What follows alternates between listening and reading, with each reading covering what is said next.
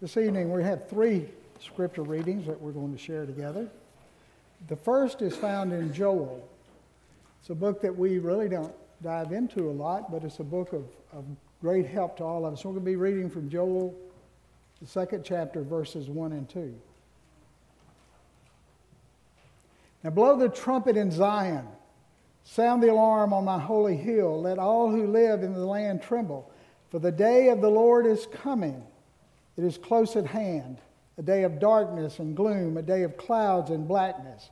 Like dawn spreading across the mountains, a large and mighty army comes, such as never was of old, nor will ever be to come again. We're going to move to Matthew. We're going to read Matthew in the 6th chapter. We're going to read verses 1 to 6. Be careful not to do your acts of righteousness before men, to be seen by them.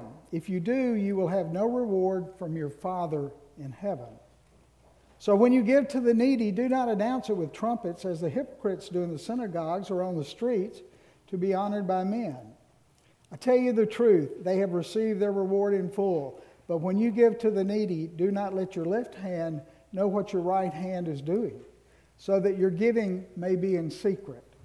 Then your Father who sees what is done in secret will reward you. And when you pray, do not be like the hypocrites, for they love to pray standing in the synagogues and on the street corners to be seen by men. I tell you the truth, they have received their reward in full. But when you pray, go into your room, close the door, and pray to your Father who is unseen. Then your Father who sees what is done in secret will reward you. I'm going to Proverbs 28th chapter. I'm going to read verse 13. He who conceals his sins does not prosper, but whoever confesses and renounces them finds mercy. This is the word of God for the people of God.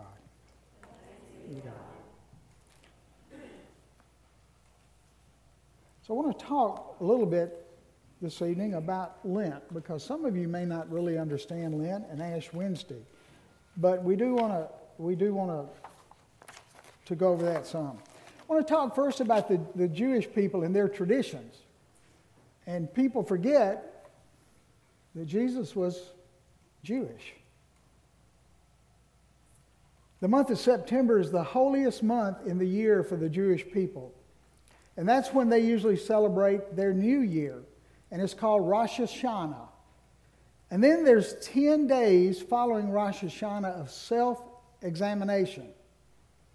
That's a period of time when they look at their lives and you confess your sins from the past year.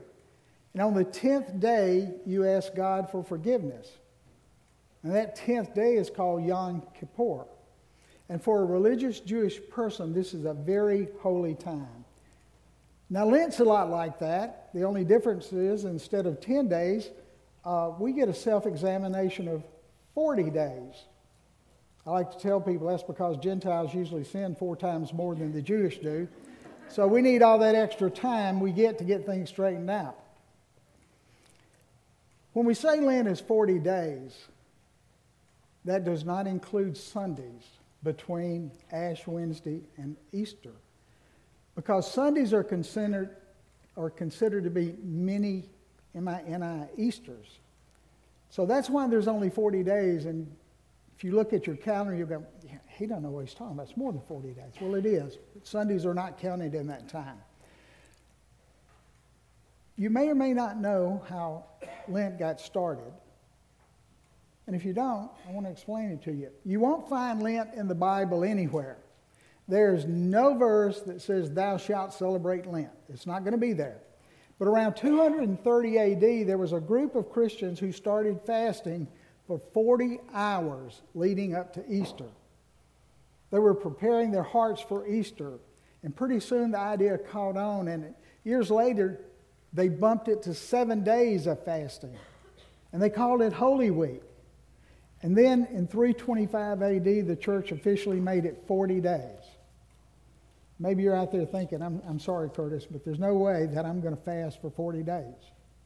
And I would believe that. That's just out of the question. It's not going to happen. We're not going to do that. And my answer would be that's okay. God is more concerned about what is in your heart than about what's in your refrigerator. I assure you that. In Mark 7:18-20, Jesus says that it's not what goes in your mouth that makes you unclean, it's what comes out of your heart. The secret sins of your life that you can't quit. The grudges that you can't let go. Issues in your life that you can't resolve, or you could, but you refuse to. Maybe you've refused to forgive somebody. We should never forget that Jesus said, if you do not forgive, I will not forgive you. The fact of the matter is that no one's perfect, as much as we'd like to think that we are. Romans 3:23 says, for all have sinned and fallen short of the glory of God. And that's why Ash Wednesday is such a good thing. It's a chance for us to come clean. It's to clean the air, so to speak, between God and ourselves, and to repent of our sins. True repentance. A repentance that will last. It's not just feeling sorry for yourself because you did something wrong. It's feeling sorry enough to change your life that is important about repentance. It means saying, I'm sorry for what I've done, but more so, I'm not going to do it anymore. I'm not going to give in to the same old sin anymore. And as of this moment, I'm making a change in my life, starting right now. Y'all learned a little bit from me being up here that I love to study the words that were used in the Greek language in the translation of the Bible. And there are two Greek words that are used for repentance, and the first one is metanoia, which means to change your mind. When you repent, you are changing your mind about sin, and you're changing your mind about Christ Jesus. In Acts 2:38, when Peter says, repent and be baptized, every one of you, he's using that word. He's saying that if you want to be right with God, you have to change your mind about the way you've been living. The second Greek word is anastrepho, which means to turn around. Changing your mind about sin is not good enough. You have to turn your life around and stop sinning. In John 5th chapter, Jesus heals a crippled man by the pool of Bethesda. You remember what he says? He said, you're okay physically, but you're not okay spiritually. You're messed up. You need to stop sinning, and something worse is going to happen to you. Think of it like this. Pam's not here, so I'll pick on her. Suppose Pam and I were leaving our house over here at the state line, and we were going to go to, she says, I want to go to Lee Mall. I said, good, I'll drive. And we get on 82, and we head to town, and I'm not paying attention, and I miss the 45 exit. And I'm just driving along, happy as I can be. And she said, you missed your turn. I said, what if I say, oh, I'm sorry. I went the wrong way, didn't I? She said, yeah. But I keep driving. I'm headed to Starkville. I'm not headed to Lee Mall. My apology is not enough to change us heading in the wrong direction. What I have to do is stop the car, don't I? I have to stop what I'm doing. I have to turn it around and start heading in the correct direction that Pam wanted me to take in the first place. It's like Lent. You can have good intentions of saying you're going to do something, but unless you turn around and do it, it means nothing to yourself or God. That's repentance. It's when you realize that your life is going in the wrong direction and you turn it around and you start heading toward Christ Jesus. In a very compact way, that's what Proverbs 28:13 told us. You have to confess your sins and you have to get it off your chest. I don't know if we have people in here tonight or those listening online that may have been a member of Alcoholics Anonymous before, but they'll tell you the first step towards getting sober is being able to say, I have a problem. I'm an alcoholic, and once they can do this, you will find mercy and understanding and support. They have to admit, they have to confess, and then they have to turn their life around. The same thing is true with us with God. Do you remember the story of the prodigal son? I think most all of you do. It's one of the most common stories that we share in the Bible. Remember how disrespected the father felt by taking, when his son took his inheritance? while the father was still alive. That was something that just doesn't happen back then. And it happens some now, but not as often. And he wasted it.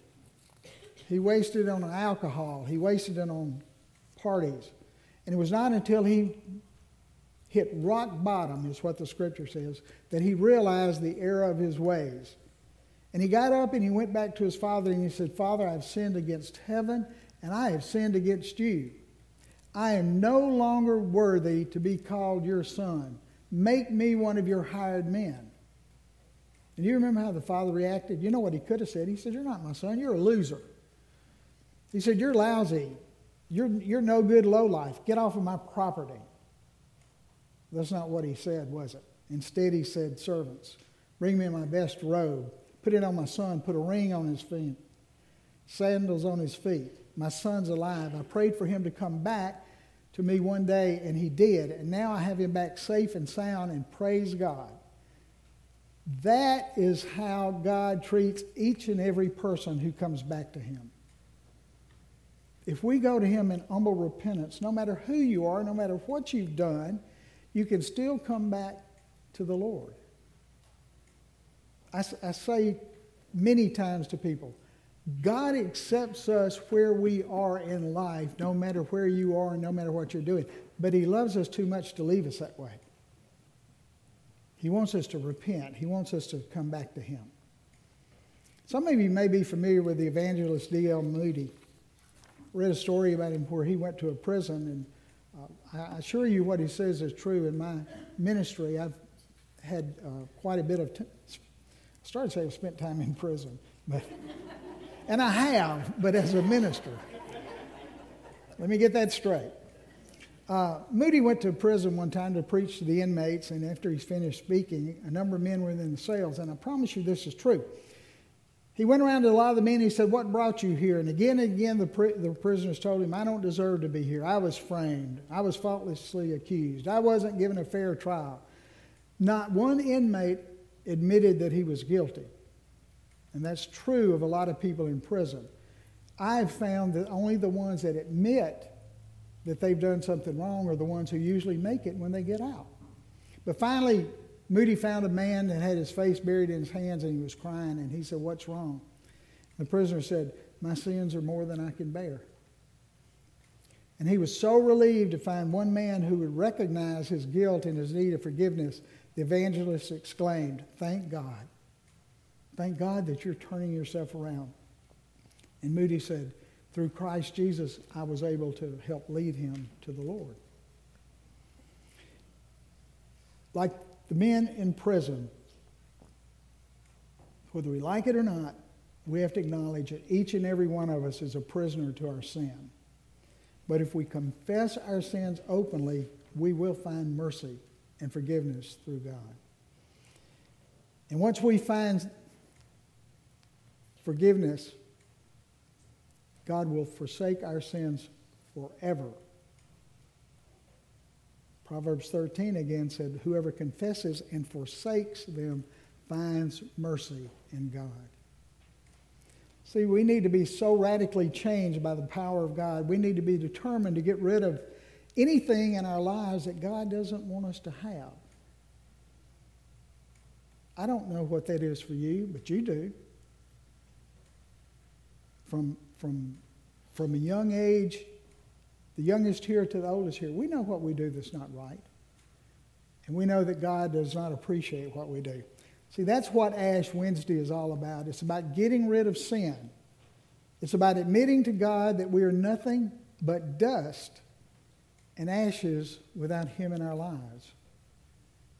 It's about confessing our sins and forsaking them forever and turning our whole lives over to Christ Jesus.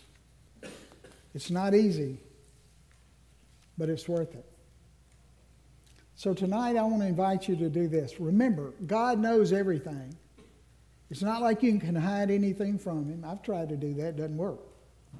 He knows everything.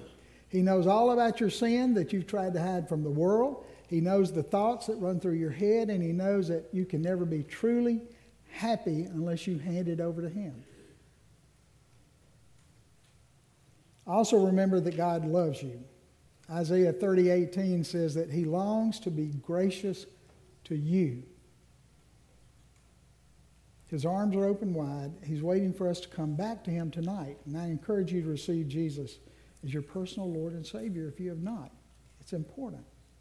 So Lent is a time for us to give up our sinful habits, our sinful attitudes.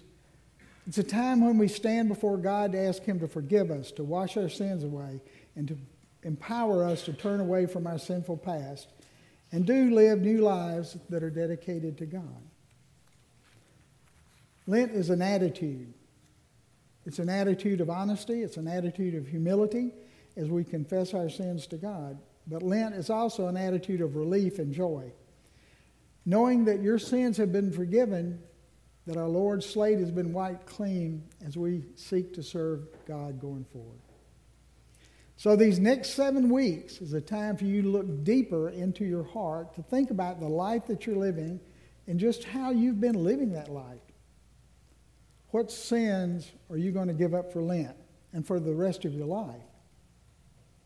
Jesus will forgive that sin, and he will wash that sin away at the cross. And Jesus promises to empower each and every one of us with a new life that glorifies not only him, but you too, that others can see Christ through you. Now, if people want to give up things for Lent as a sign of their love for the Savior, that's fine. But what Christ is really concerned about is what's in your heart.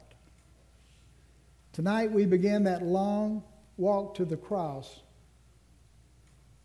when we decide just how serious and terrible our sins are.